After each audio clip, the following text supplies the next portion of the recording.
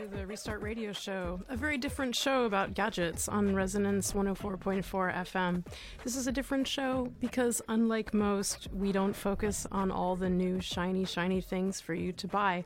Instead, we're here to talk about the value in the stuff we already have. The Restart Project aims for a shift of behavior towards a more sustainable and a happier relationship with electronics, and our community repair events here in London that we call Restart Parties are just the beginning. My name is Janet Gunter, co-founder of the Restart Project, and I'm joined by my partner in crime, Ugo Volauri. Hello. And here today we're going to talk about backups. Ouch. Yeah, I don't know if your stomach drops when I say that word. We're going to be talking about backups and the cloud.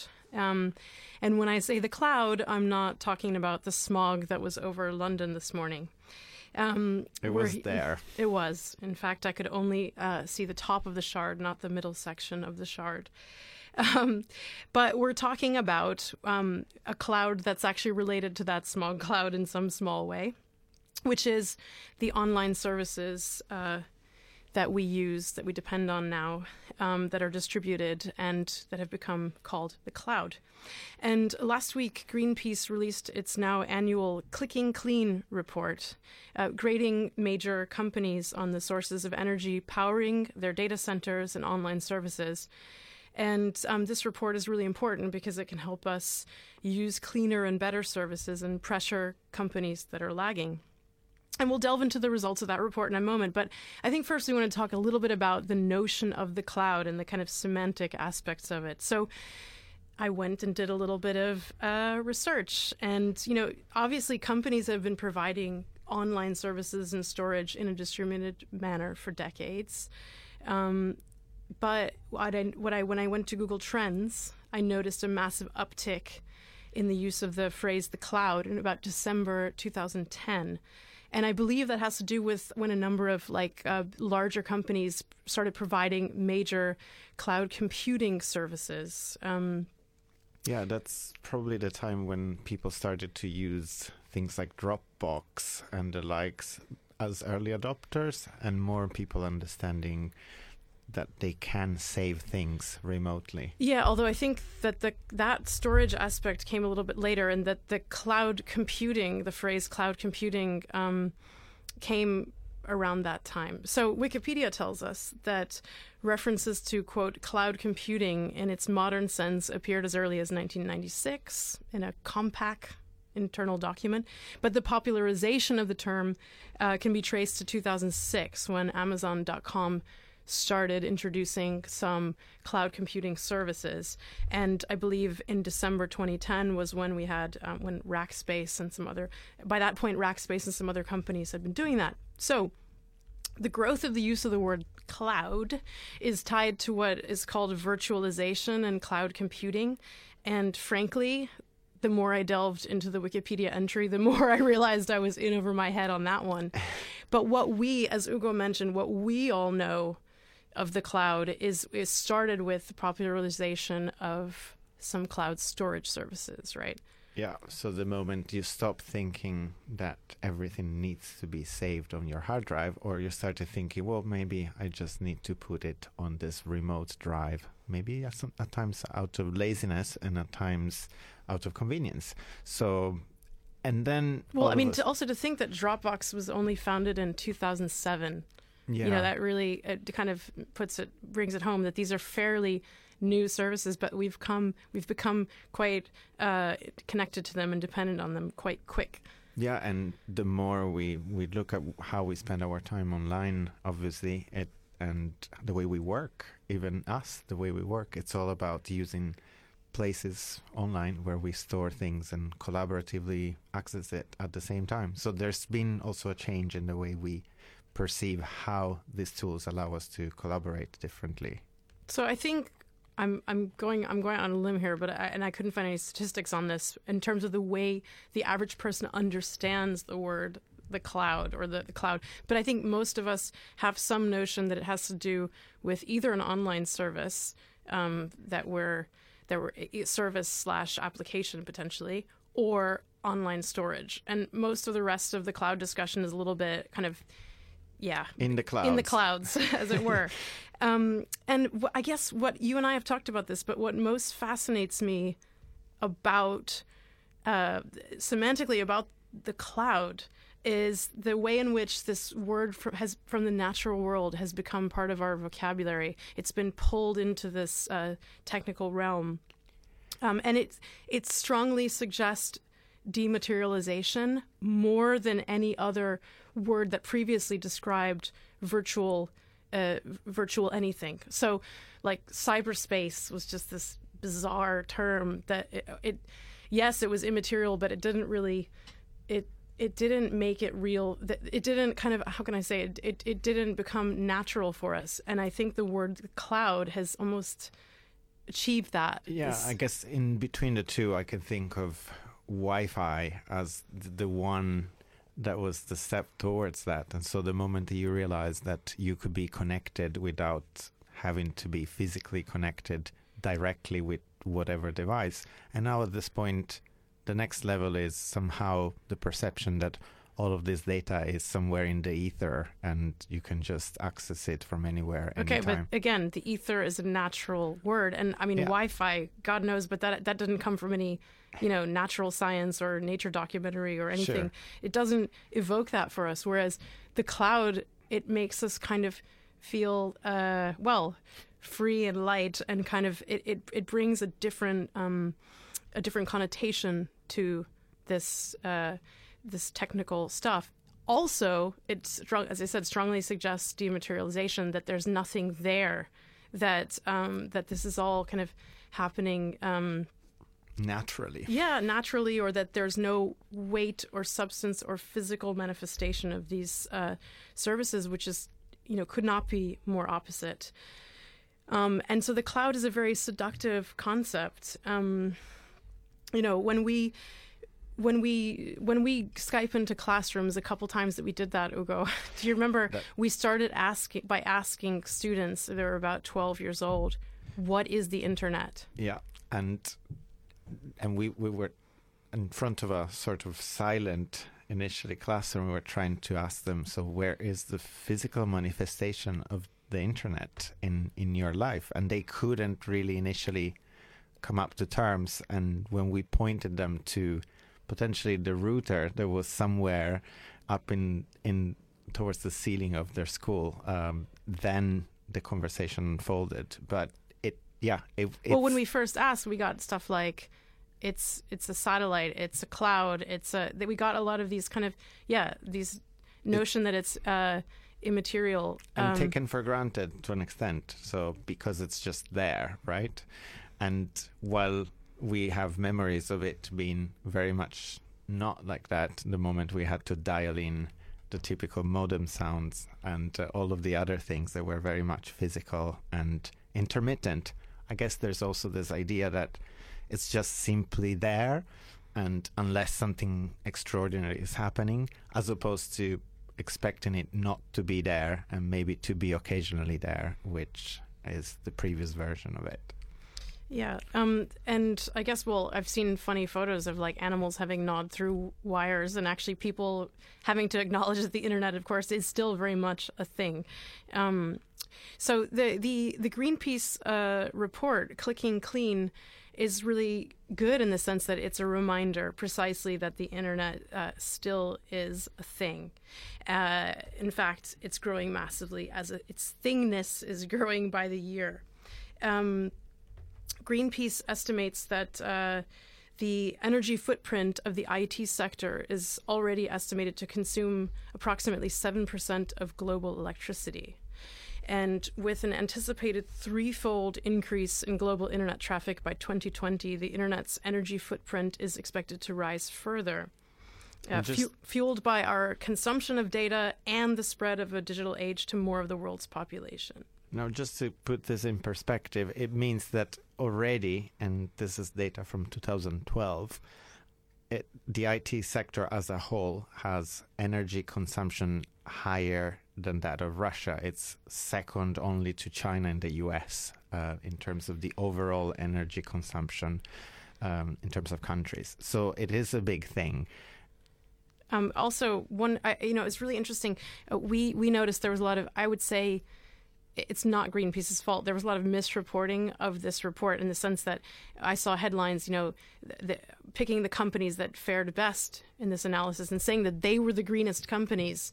No, this report is focusing purely on the footprint of the cloud and the internet.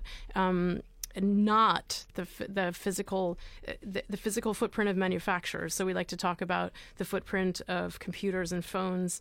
And so when we go in and look at how well Apple is doing, and they should be praised for their work to clean up their data centers, we need to remember that they have another footprint as well. Yeah. So for instance, Greenpeace does remind people that 34% of all of that IT sector energy consumption is to do with devices, while all of the rest is to do with all the infrastructure. But obviously this report doesn't talk about the amount of energy and other resources involved with manufacturing all of that set of products, which we know to be the vast majority of emissions. Yeah, and Greenpeace also cautions it's really quite fascinating. So both Apple and Google, listeners, you might be relieved to hear, are leading the way on renewable energy in their operations, in their data centers and other places. And they've really actually set the bar high for other people, and that is excellent.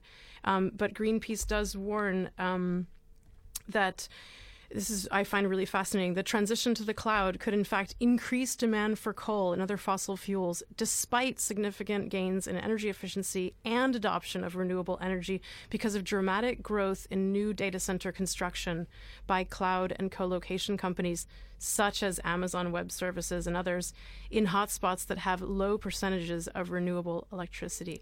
So this is something really to track, and also to hold some of these other services companies to account that are lagging behind. But I think it's an important reminder, this report, that when we're talking about these services and the growth, we need to keep in mind what is the game plan? In other words, how are we going to let the services grow and maintain this commitment to renewables? And it's something that I'm glad that they're doing year on year and keeping these companies to account. Yeah, and Greenpeace started tracking this in 2009, and at the time it seemed kind of very immaterial and very different from what it's now. And one of the things that I found interesting is there's a clustering of services or data centers around Virginia in the United States, which apparently has very little access to renewable energy anyway. And so this massive increase poses a lot of questions on how the cloud could be making matters worse.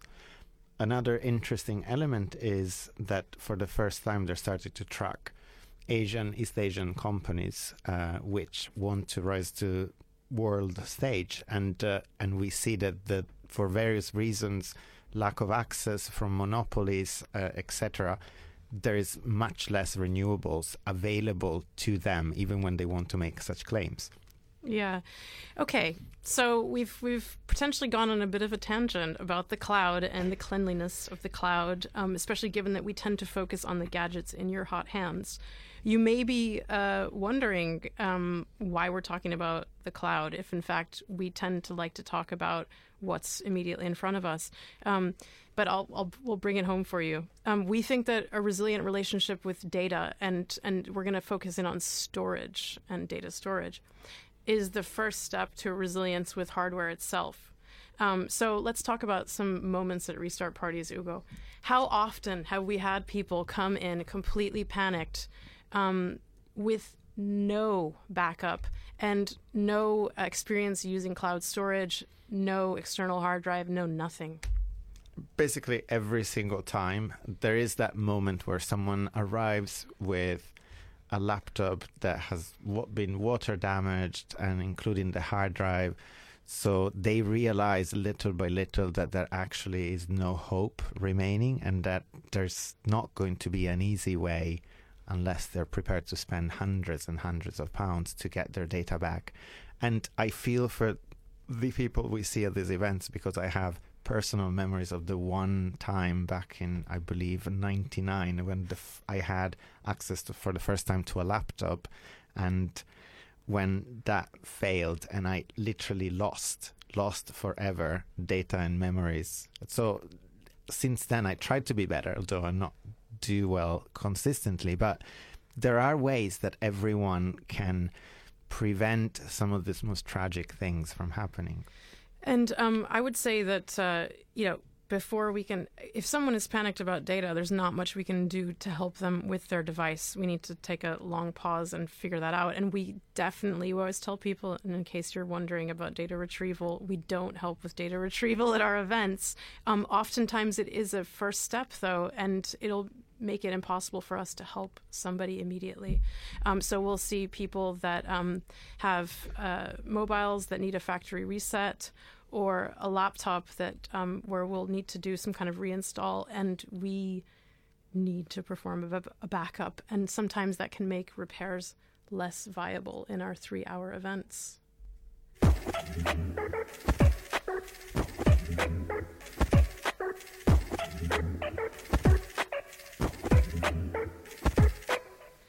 You're listening to Restart Radio, and we're talking about the cloud and backups. And if your stomach drops when I say the word backup, you're not alone. So we did a poll about backups on Twitter. It was a bit of an experiment for us, and we wanted to hear from our followers. And obviously, this is not a scientific poll. How recently and how they're conducting backups. And to the credit, or perhaps to the credit of our followers, or perhaps because people were afraid to tell the truth, only 7% of people reported having absolutely no backup of their personal computer data, which, is pretty good. Or only 7% dare to admit. Exactly. I think that might be more the case. This is out of 41 votes. So, and then it's really interesting to hear, actually, a couple people told us that they have a hard copy in an external drive, and they use the cloud to complement. But in terms of the people who voted that they use a cloud service to back up, 24% of our followers said they use a cloud service, and the vast majority, 69% report using an old-fashioned external drive to do it, and 37%. So of those 69, 37% have a recent backup, and 32% have a backup made a while ago, in scare quotes. And do we both fit into that category, Ugo? Well, this time around, I could vote with confidence, having very recently backed up everything. However, meaning like the morning of this show when you knew we were going to have to talk about backups? No. Okay. Just before Christmas, just to be safe. I don't think that's that recent. So for me, recent is like maybe 2 weeks. Well, this is 3 weeks. Fair enough. All right. Okay. So, but in the past, I've done it in a very inconsistent way, which I certainly do not recommend. And I guess it comes down to how easy and what are the trade-offs when something is super easy in terms of the quality of the backup and the options you have. Do you use some kind? You're a PC user or /Linux user. Do you use some kind of application that reminds you, that helps you do that? So I'll admit, and I should do a bit more research, but I had like something pop up on my Ubuntu installation saying backup. But then when I tried to do it, it seemed a bit complicated to me, and it created a set of many files on a hard drive. So I ended up simply copying and pasting all of the folders just to be safe, which are just 3-4 folders: audio, video, downloads, and documents. It's not too bad, but it's not the most comprehensive way. So. Okay, well, I do regular backups, although not as regular as I might like, and aided by, aided by Apple's Time Machine. So, I mean, that's yet another... We'll talk about this in a moment when we talk about mobiles, but there are issues in relation to usability of of different platforms and backing them up. So I guess what I was curious about is this reluctance among our followers, but I think also I don't think they're alone in backing up to the cloud. Now, we had a couple of people comment to us about this in different ways.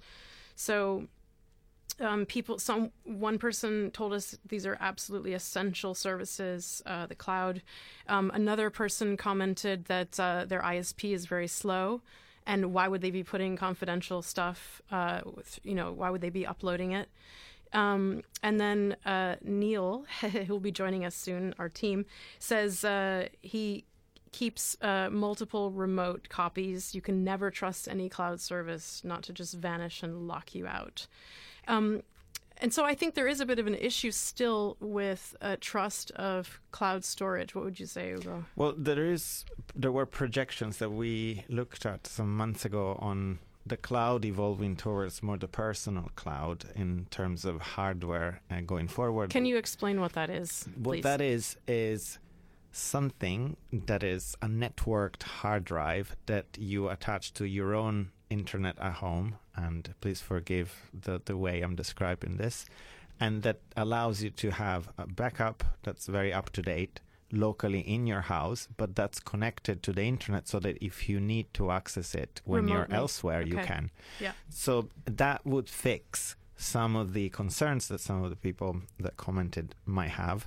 And it also allows you to still have a physical copy wherever else, and something that's accessible from multiple locations. Yeah, well, and it was interesting looking at data about trust of cloud companies. And I went to this Edelman poll that was conducted a year ago. And actually, the poll for this year has just come out. We don't have data on trust of tech companies or cloud companies. But interestingly, tech companies a year ago, this may have changed, enjoyed quite a bit of trust from people generally.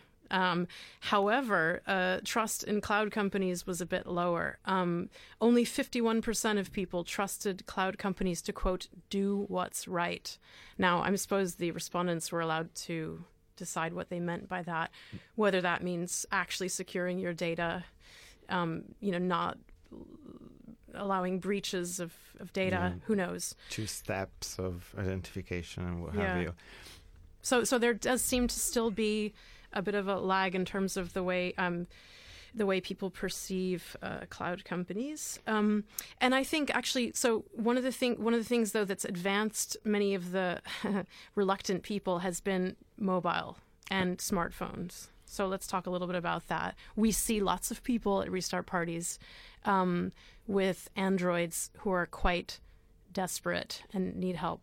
So there's 2 aspects to this. One, most people don't know how much of their mobile data is backed up. If you ask anyone attending a restart party, are your contacts backed up? They wouldn't know unless you offer them the option to log in their Gmail and click on the contact tab and see if all their phone numbers and stuff are there. Some freak out the moment that they figure out that it's all in Google, but that's the only normal way now for backing it up. Yeah, most convenient asking people, do you have a hard copy of these photos of everything that's valuable to you on your Android? I've never seen somebody confidently say, go ahead, wipe it clean, do a factory reset, I've never seen that. There's been multiple cases where halfway through the process, when we're just about to do the nuclear solution of completely delete everything, people say, oh, okay, I'll do it once I get home. And we hope that they'll actually go and back up those pictures, etc. And it's made much more complicated by how fragmented Android is. Some devices have an SD, micro SD card, and so some backups are done there. Some others don't. And there aren't automatic solutions like they do exist for the Apple ecosystem, for example. Okay, so you did look at a couple of apps that claim to just all-in-one help people back up all of their data in a very user-friendly way.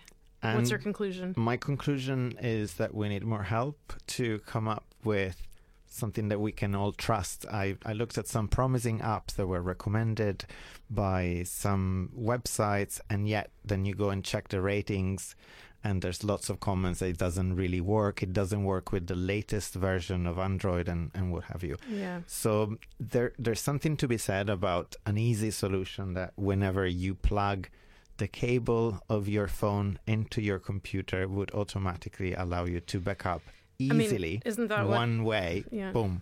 Isn't that what Apple offers? I mean, That is what Apple offers. There's two options that Apple offers, and one is the iCloud, so going back to the cloud. But through iTunes, you can also just simply create an offline full backup of your phone anytime you remember to do it or you're prompted to do it. And it's, at least you know that it's all there. Now, the disadvantage compared to what I was saying is that you still can't just simply easily access a file there, and you're forced to just reinstall everything on another phone in case you need to do that. Yeah, but from a usability perspective, I just think it's night and day. Yeah. And interestingly, a Google survey last year found that 47% of respondents most feared losing photos and videos more than anything else on their devices. And to be fair, it is fairly, if you're willing to give them to Google, it's fairly easy to back those up on the cloud. And Google actually, if you don't care too much about the full quality, you get unlimited, infinite storage guaranteed, so you can have it to back up anytime you're on Wi-Fi or what have you.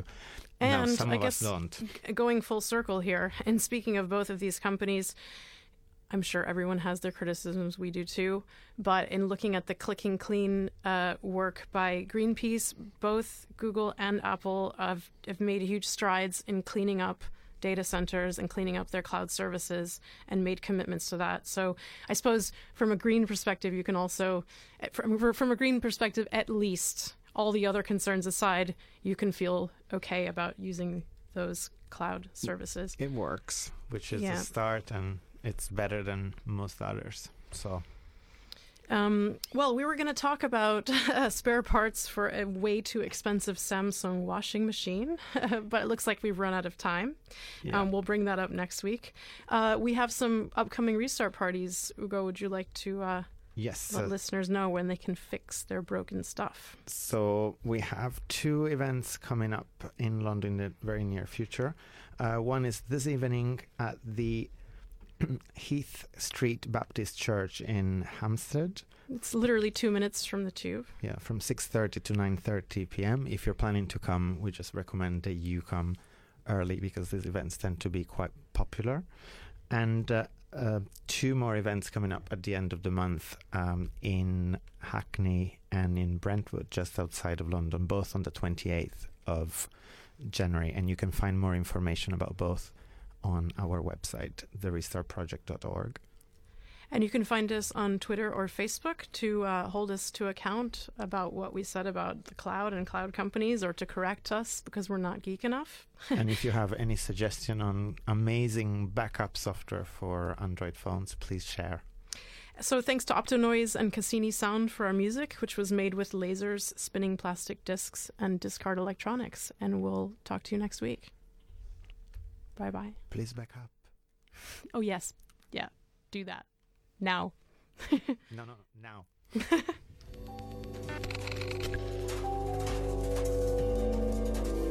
You are listening to Resonance FM.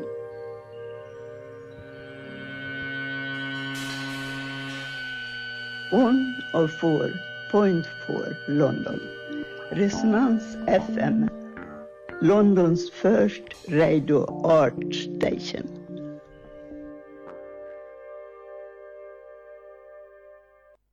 Resonance 104.4 FM needs you. We rely on donations to keep our radio community on air. Without your help, Resonance would be unable to continue giving artists, musicians, thinkers, critics and activists a platform on London's airwaves. Go to www.resonancefm.com for more info on how to support us. We accept credit and debit cards, PayPal and cheques.